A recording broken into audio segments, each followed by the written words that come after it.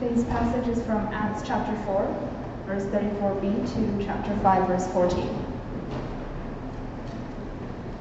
For from time to time those who owned land or houses sold them, brought the money from the sales, and put it at the apostles' feet, and it was distributed to anyone who had need. Joseph, a Levite from Cyprus, whom the apostles called Barnabas, which means son of encouragement, sold a field he owned and brought the money and put it at the apostles' feet. Now a man named Ananias, together with his wife Sapphira, also sold a piece of property. With his wife's full knowledge, he kept back part of the money for himself, but brought the rest and put it at the apostles' feet. Then Peter said, Ananias, how is it that Satan has so filled your heart that you have lied to the Holy Spirit and have kept for yourself some of the money you received for the land? Didn't it belong to you before it was sold? And after it was sold, wasn't the money at your disposal? What made you think of doing such a thing? You have not lied just to human beings, but to God. When Ananias heard this, he fell down and died. And great fear seized all who heard what had happened. Then some young men came forward, wrapped up his body, and carried him out and buried him. About 3 hours later, his wife came in, not knowing what had happened. Peter asked her, Tell me, is this the price you and Ananias got for the land? Yes, she said, that is the price. Peter said to her, How could you conspire to test the Spirit of the Lord? Listen, the feet of the men who buried your husband are at the door, and they will carry you out also. At that moment she fell down at his feet and died. Then the young men came in, and finding her dead, carried her out and buried her beside her husband. Great fear seized the whole church and all who heard about these events. The apostles performed many signs and wonders among the people, and all the believers used to meet together in Solomon's colonnade. No one else dared join them, even though they were highly regarded by the people. Nevertheless, more and more men and women believed in the Lord and were added to their number. This is the word of the Lord.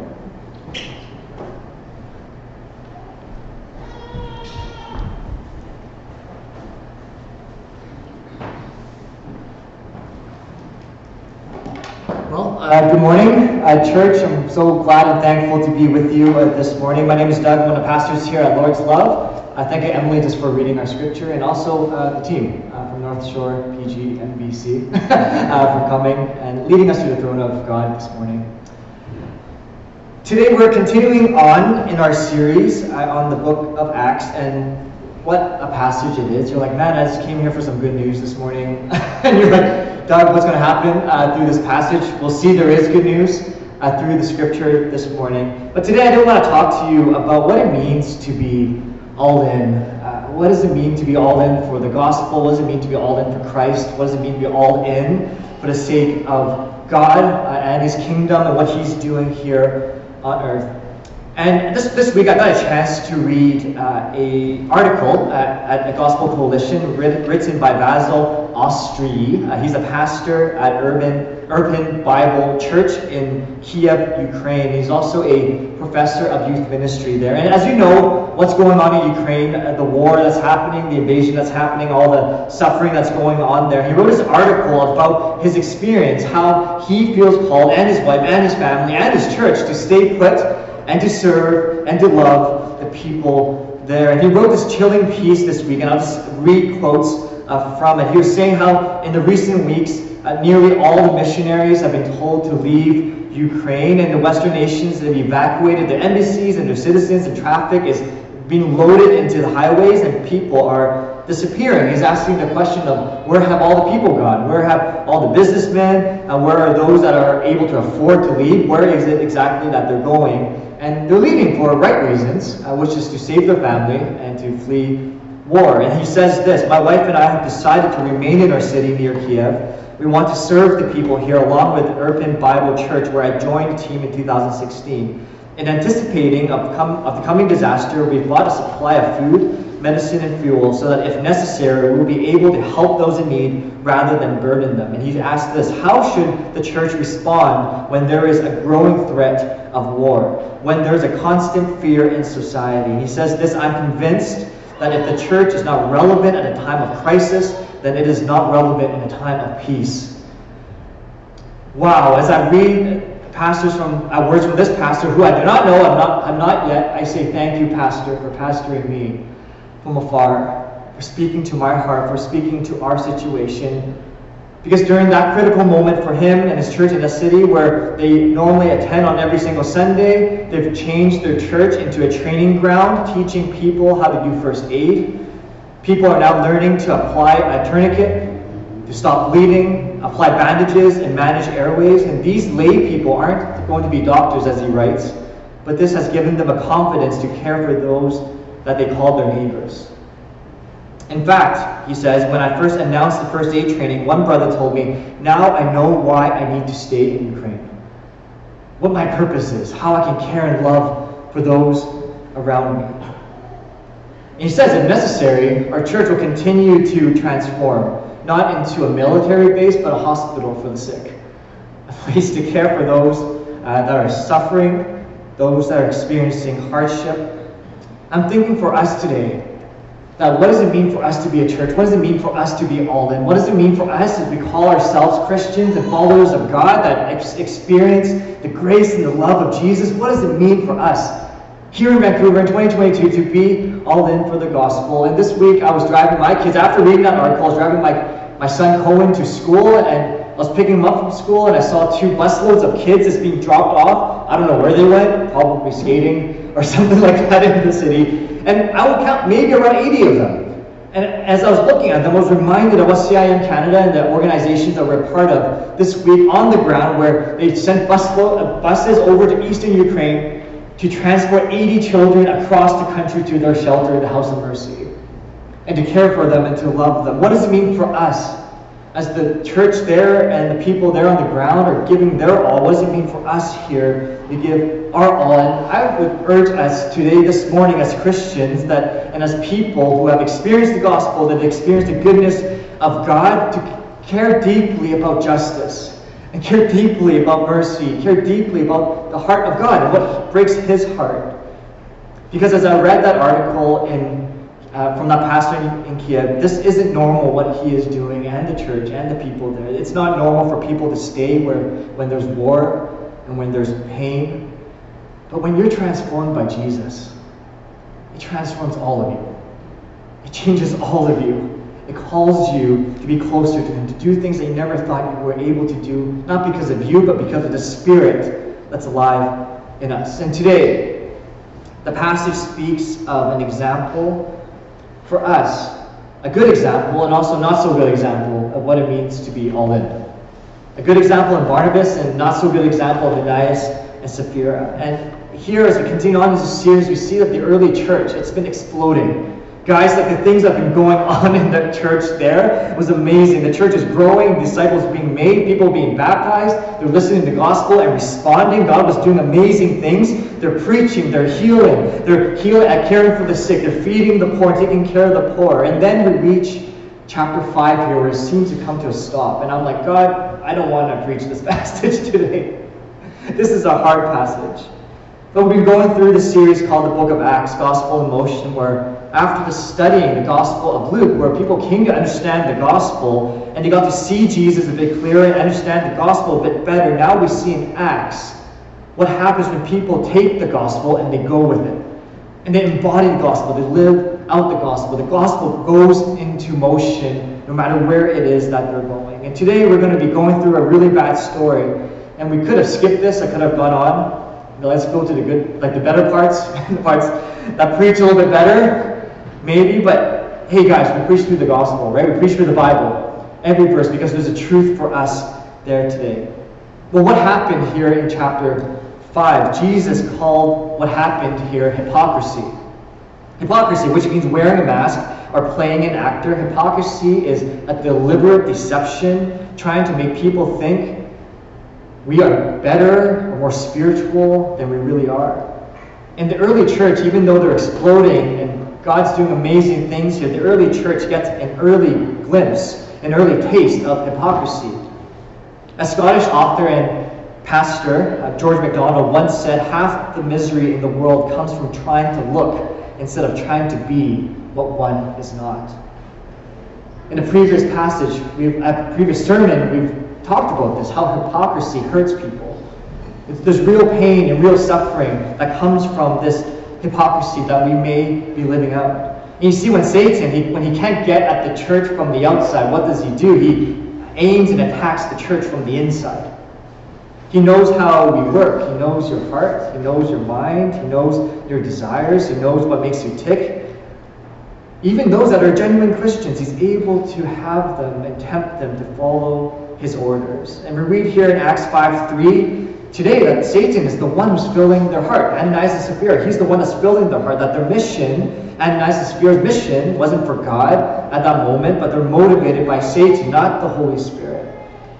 And quoting from another commentary, we read this, that we have learned that the Spirit-filled church is unified, magnified, and multiplied. But Satan wants to divide the church, disgrace the church, and decrease the church, and he would do it if we let him. And when Satan can't get at the church from the outside, he gets at it, tries to get at it from the inside. And that's where we need to understand here this morning what it means to be all in for us. That God is after your heart, but so is Satan. He's after your heart. He wants to distract you, he wants to tempt you, he wants to bring you away from the goodness of God and all the things that he has for you. But for us today, as we think about that and ponder that, I want to implore you to think about this big idea. What I'm hoping we'll leave with today is that being all in means giving it all up. Giving it all up. Whatever it is that we have, we say it is God's, so that Satan has nothing to tempt us with, really. And we're really giving it all up, that all of it belongs to God. That God wants your whole heart. He's not after your stuff, right? He's after your heart. As Max Lucado, he said this once, he not only wants your whole heart, he wants your heart to be whole. He wants you to experience his goodness. He wants you to know who he is. And if I haven't quoted enough quotes, here's another one for you. From A.W. Tozer, an infinite God can give all of himself to each of his children. He does not distribute himself that each may have a part. No, but to each one he gives all of himself as fully as if there were no others. Jesus has given himself wholly and fully to you and to us and to his church. That he's given you more than enough. He has given us himself. Now we read in the beginning of the passage here in chapter 4, verse 36. If you go to the next slide for me. Joseph, is that the next slide? Anyway, I'm reading from verse 36. Joseph, a Levite from Cyprus, whom the apostles called Barnabas, which means son of encouragement, he sold a field he owned and brought the money and put it at the apostles' feet. So we see here that Joseph, he sells a field, he gives all the proceeds to the church, and after this, he has his name changed. He gets a nice little nickname named Barnabas, which means son of encouragement, because the church is so encouraged by what he has just done. No one does what he just did. He just sold his field. He's given everything to the church for the cause of the church and the mission of the church, for the sake of the kingdom of God. And no one does that, so the church is encouraged, change his name, and get this, has his name written in the Bible that we read here today. He ends up being a ministry partner with the apostles throughout the rest of Acts. Then people that were there listening in and seeing this, like Ananias, like Sapphira, see and hear this and say, hey, you see that? You see this, what happened to Barnabas? Man, that's how you get your name written in the Bible. That's how you get all the glory. That's how you get the fame. That's how you get noticed. That's how you become important. And then chapter 5 starts off really not with but instead of now. Now this is what happens. Now Barnabas, he sold the field and gave everything, but Ananias and Sapphira, they sold the field as well, and they gave a portion, but they actually kept said they gave the full amount, but they kept back part of it. And then in summary, they lied and then they died. They lied about it, and then they died right then and there. And as I'm reading this, and maybe you're asking this question too, doesn't this sound harsh? Right? Like, isn't this really harsh? Isn't God supposed to be a God of love, of patience, of mercy? And Ananias and Sapphira, they didn't even get a chance to repent. Right? They didn't even get a chance to say sorry. Like when they got caught, okay, sorry. No, I know I'm wrong now. You see, Ananias, his name means God is gracious. God is gracious, but that day he also learned that God is holy. Sapphira, her name means beautiful. But that day, we also see the ugliness of sin and what it does to a person. And I know this isn't a talk of marriage and relationship and what it means to be in a relationship here, but I have to address this just a little bit here. Ladies, what would you have done in this situation? What would you have done if your husband or your boyfriend or the person that you're in a relationship with just did what Ananias did? What would you have done? Would you have followed through? And I believe this with all my heart this morning. The submission and following leadership never means following your husband into sin. That when you're following, it does not mean you follow your husband, your boyfriend, whoever it is that you're following into sin. Because God is the one that we're listening to. God is the one that we follow. We're not talking about sin. We're talking about sin here, not a mistake. All right, a mistake where you shouldn't have moved there, or you shouldn't have bought that, or maybe you shouldn't have took that vacation. You shouldn't have done this or that. We're not talking about that. There's a warning here, though, for us that we're personally responsible for our actions.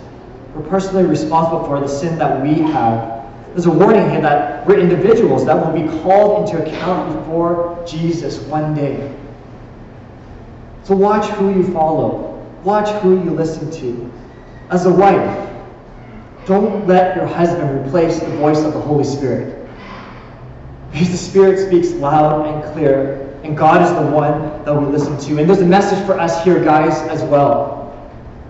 That your sin, your actions, it never just affects you. It affects the people around you. Your sin is affecting that woman, that person, your children. And there's a strong warning for us here this morning. But there's so many questions here that we'd like to ask and address. And maybe one of the questions here that we see in this passage is, why did God strike them dead? Again, it just seemed so harsh. We're just chatting about this in our little prayer circle before this, and Emily brought up, it's like a little bit of a slapstick comedy here, where the helpers are coming in and taking Ananias off and burying him, and it comes back and there's another body, and we're like, let's put away the shovel. What's going on here? And then they have to go and do this. And what is happening here? The question we ask is, why did God strike them dead? And maybe a few reasons, 4 I could think of, and maybe there's more. Firstly, God loves His church. God loves His church. We notice that Ananias and Sapphira's sin is directed against God's church. That's who they're sinning against, really. It's about God, but it's against the church. And Jesus is the good shepherd, and He gave up His life for the church, so He'll also protect the church. There's a warning and encouragement there as well. That God loves His church. He purchased the church by His blood, and this kind of love for the church also comes with correction. That He will also correct the church. He'll steer us in a way that is right, because He won't abandon us. Satan wants to destroy the church from within, but God's also looking over His church. He loves each and every single one of us, and He guides us and leads us to green pastures. He loves His church. But secondly, maybe another reason we think about is that there are real consequences for sin. That this demonstrates for us that there's a real consequence to sin, which means missing the mark of God, doing anything that's not of the will of God. And in Romans 6:23 we read this: for the wages of sin is death, but the gift of God is eternal life in Christ Jesus our Lord. And we see the immediate effects of the sin. We read this in verse 5. When Ananias heard this, he fell down and died, and a great fear seized all who heard what had happened. It was almost instantaneous. Then some young men, which I spoke about before, came forward, wrapped up his body, and came out and buried him. And then we read in verse 10, at the moment she fell down, that's his wife, Sapphira, fell down at his feet and died. Then the young men came in again, and finding her dead, carried her out and buried her right beside her husband. And we live in a time now where it seems like there is no consequences to our actions, consequences to our sin and what happens. But here God is highlighting and magnifying a future reality for us now. I shared this before in our sanctuary course during our community learning time, that miracles and judgments don't happen right away in the ways that we read in Scripture all the time. If miracles happened all the time, they wouldn't be called miracles. They'd just be called everyday events, I guess. But miracles happen only at select times in biblical history, where God was doing something new. We think about when Moses came and there was miracles. Right? Miracles that came, but also judgment against Egypt. We think about the prophets like Elisha and Elijah. Miracles came, but so did judgments. We think of Gospels. When Jesus came and disciples came, there were miracles and there was judgment that came with it. And now also in the book of Acts, where God is doing something new with the coming of the Holy Spirit, that there's miracles, but also severe judgment that happens right here, right now. And we see that the consequences of sin are almost immediate right here.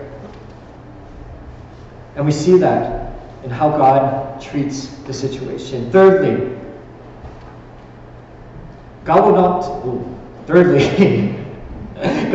tolerate deception in his church.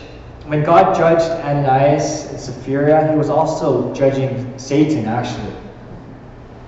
He's judging Satan. God was letting everybody know that he would not tolerate deception in his church, that this is his bride. That you are his bride. That he cares deeply, that he loves you. That their sin was motivated, and as the Spirit, their sin was motivated by this pride, and this pride is a sin that God especially hates, because it robs him of his glory. Barnabas was being praised, right? Remember when I spoke about that? He was being praised, and Satan whispered in the ear of Ananias and Sapphira, saying, hey, look, you can get that kind of glory too. You can also be in that place. Imagine what people would think of you if you did X, Y, and Z. That's not the voice of the Holy Spirit. That's the voice of the evil one that comes to tempt and destroy and to lead you away. It was pride that transformed Lucifer to Satan. It was pride that caused Adam and Eve to fall. It was pride that led Ananias and Sapphira to do what they did here. And it's a warning for us here today, that it will be pride that will cause us to fall as well. And we should not think we are the exception. And this pride, it opens the door to every other kind of sin. And Ananias and Sapphira, the pride allowed them to think that they knew better than God. They knew better than God, that they could actually trick God. And Ananias and Sapphira, they cared more about what people thought than what God thought. And God made an example here, and we see the immediate consequences. Fourthly, before you disagree with me, let me explain what this means. I think it's to show us that God is not safe. And what do I mean by this? We're tempted to think that God is safe. That often we're tempted to wear shirts that say Jesus is my homeboy. And yes, he is. Right? Jesus is a friend of mine. Right? Yes, he is. But that leads us to be tempted to think that God is also not holy, that he's not just. See, God is a place of safety, and he's a place that we can go to. He's a refuge. But out of all the words we could use to describe God, I don't think safe is exactly one of them. It's not the best word that we can use. The Lion, the Witch, and the Wardrobe. I'm not sure who's watched the movie by C.S. Lewis. The books by C.S. Lewis. The movie, I don't know who directed. But the C.S. Lewis, I'm not sure if you read it or watched the movie. But C.S. Lewis, he writes, as recorded in this conversation between Lucy and Mr. and Mrs. Beaver. Is he quite safe? I shall feel quite rather nervous about meeting a lion. That you will, dearie, and no mistake, said Mrs. Beaver. If there's anyone who can appear before Aslan without their knees knocking, well, they're either braver than most or else just silly. Then he isn't safe, is he? Said Lucy. Safe? Said Mr. Beaver. Don't you hear what Mrs. Beaver tells you? Who said anything about safe? Of course he isn't safe, but he's good. He's the king, I tell you. When all of creation is before the throne, John weeps. We think of this passage, and he asks who is worthy to open the scroll. And then we read in Revelation 4:4-5, I wept and wept because no one was found who was worthy to open the scroll or look inside. Then one of the elders said to me, do not weep. See, the Lion of the tribe of Judah, the Root of David, has triumphed. and he is able to open the scroll and its 7 seals. Jesus is the Lion of Judah. He's the root of David. He's the King who triumphs over all things. No matter what it is that you're going through, no matter your situation, no matter our suffering and our pain and our trials, God knows. He's already conquered, and he's before. Our God is one who is more than able to do what we can ask for or ever imagine. Or we think about Paul as he's trying to describe God, as he's thinking about God. He breaks off into this doxology when he thinks about God's salvation for Israel. We read this in Romans 11, 33, 36. Oh, the depths of the riches of the wisdom and the knowledge of God. How unsearchable his judgments and his paths beyond tracing out. Who has known the mind of the Lord, or who has been his counselor? Who has ever given to God that God should repay them? For from him and through him and for him are all things, and to him be the glory forever. Amen. Our God is not a God that's just safe. Our God is a God that's all-powerful, can do all things. All things are made by him. All things are made for him and through him. And just one more, guys, because the passage, Scripture is too good. Colossians 1:15-17, the Son is the image of the invisible God, the firstborn over all creation. For in him all things were created, things in heaven and on earth, visible and invisible, whether thrones or powers or rulers or authorities, all things have been created through him and for him. He is before all things, and in him all things hold together. Church, this is our God. This is the God that we've come to love, and this is the God that wants a relationship with you. He has gone all in for you and for me to experience him. God is holy and he is good, and he will not be mocked. He is good and he is holy. He wants a relationship for you, and he's jealous for you. He doesn't want anyone to steal his glory and to steal you away from him. And after both Ananias and Sapphira died twice in this passage we read, I think it's in verse 5 and also in verse 11, great fear seized the people, right? There's this great reverence that comes, this deep reverence again for God. It leads to this. We miss the grace of God when we miss the greatness of God. That when we don't understand his greatness, when we don't see his greatness, when we don't understand who he is, we miss the grace he has for us. We miss all the goodness that he has for us. Because Peter, he asked a really good question in verse 4. Didn't it belong to you before it was sold? And after it was sold, wasn't the money at your disposal? What made you think of doing such a thing? You have not lied just to human beings, but to God. And the question is for us here this morning as well. What made you think? What made you think that you could do such a thing? Whenever I sin, whenever I fall, what is it that made me think what I thought? What is it that made me do what I did? There, Ananias and Sapphira, he lied about the amount that he gave to make it sound like they're holier and better than others, and Ananias knew this so that his wife, but what made him think this? My son has been watching this movie, The Lorax, a lot recently, and I was listening in, and there was one quote that caught me between the Lorax, that orange thing, and also Wensi, which is the character in the hat. And the Lorax asked this question: which way does a tree fall? Which way does a tree fall? And Wensi's like, I don't know, down, like that. Which way does the tree fall? And the Lorax answers in a very wise way: the way it leans. The way it leans. We need to be careful which way we lean. And then the Lorax walks off. I think there's a truth there for us today. What made you think? Another way to think about this is, which way do you lean? What are you tempted by? What are your desires? What causes you to fall? Because Jesus knows that. He wants us to acknowledge that and to bring that before the throne, to allow him to take care of us. And that's exactly the issue, is that Ananias and Sapphira thought they could handle it on their own, so their hearts were divided. They didn't know, should I follow God and listen to God, or should I follow my own desires and my own heart at that moment? God is never the wrong choice. God is never the wrong choice in those moments. Lean into that, press into him. Because when our whole heart is with God. The mission, as we see with Barnabas, becomes greater than our stuff. And that stuff could be material things, it could be anything.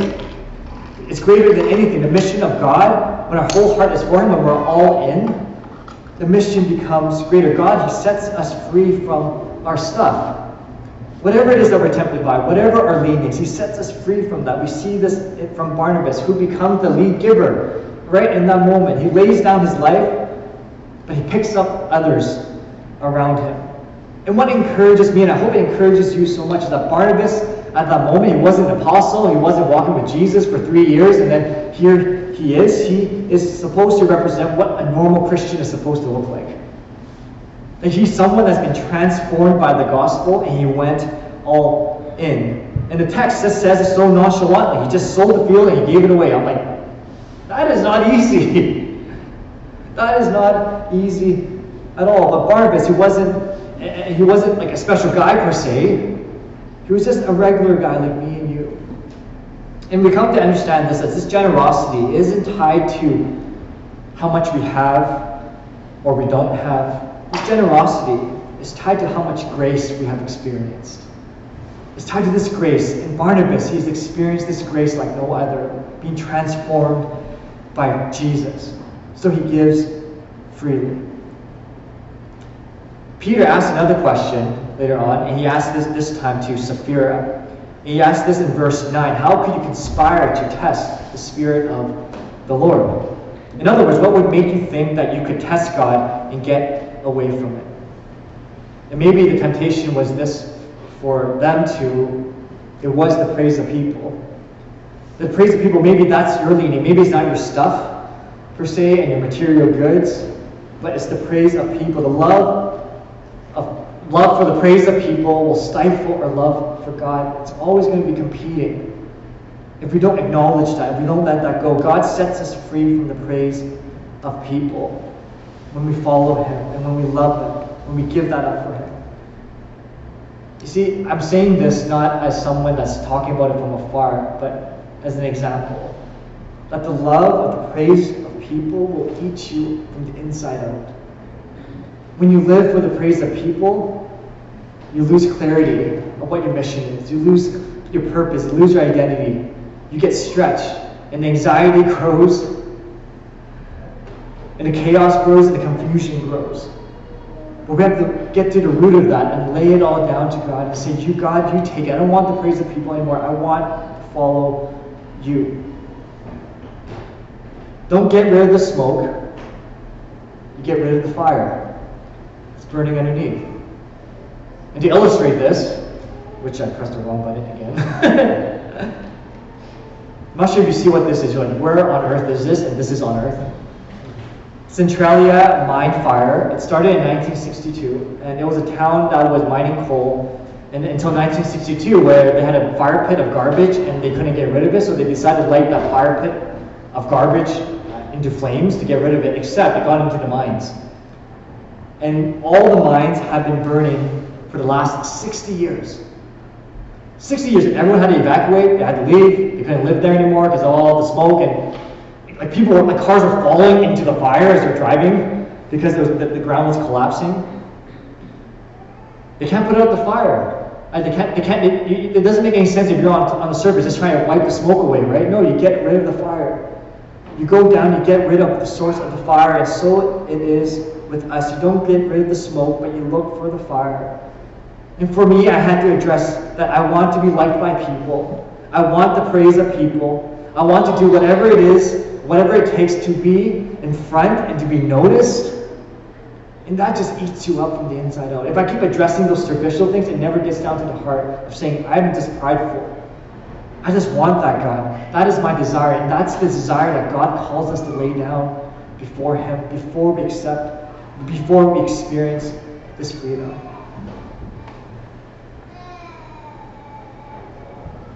I want to end with this as I'm going way over time. This passage shook me the last couple of weeks when I was reading it.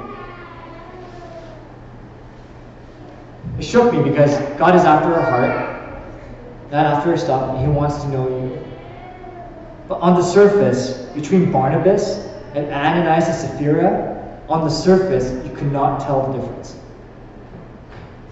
And that shook me. That shook me because they're both generous. They're both raising their hands in worship, maybe. They're both serving. They both know the Bible answers, maybe. They're even in fellowship and communion with people, but their confessions and their heart confessions are deeply different. On the surface, no one knew. When Peter wasn't discerning, I don't know how, I wish there was a manual. How did Peter know? I don't know, the Holy Spirit. How did Peter know Ananias and Sapphira maybe would have made it into the become influential people in the church? Leaders, maybe. Deacons, maybe. Department heads, maybe. People that ought to lead and protect the church. Ananias and Sapphira may have sat into that place. The message today isn't a message of judgment. It's actually a call to come closer to God. For us to come close and to be honest with Him, how He wants our heart. Because it's easy to condemn Ananias and Sapphira, but we need to ask the question today. The call to action today is this. We need to examine our own lives to see if our profession is backed up by our practice, and backed up by our heart. Do we really mean everything we pray about in public? Do we sing the psalms sincerely or routinely? How do you view your possessions? And get this, if God were to do this today in Acts chapter 5 right now, how many of us would be here? That wrecked me. I was just reflecting upon that. So what are you hearing today?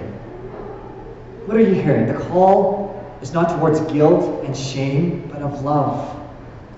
Because where God is, that is the best place to be. The call is that there's good news, and that for no matter what, no matter how far away your heart is today, day one could be today, where you come back to Him because God is still there waiting. This Wednesday, March 2nd, is the beginning of Lent, 40 days to Easter. Maybe that's a call for you to reflect. What is it I need to give up? What is it I need to let go of? Because being all in means giving it all up. Let's pray. Father,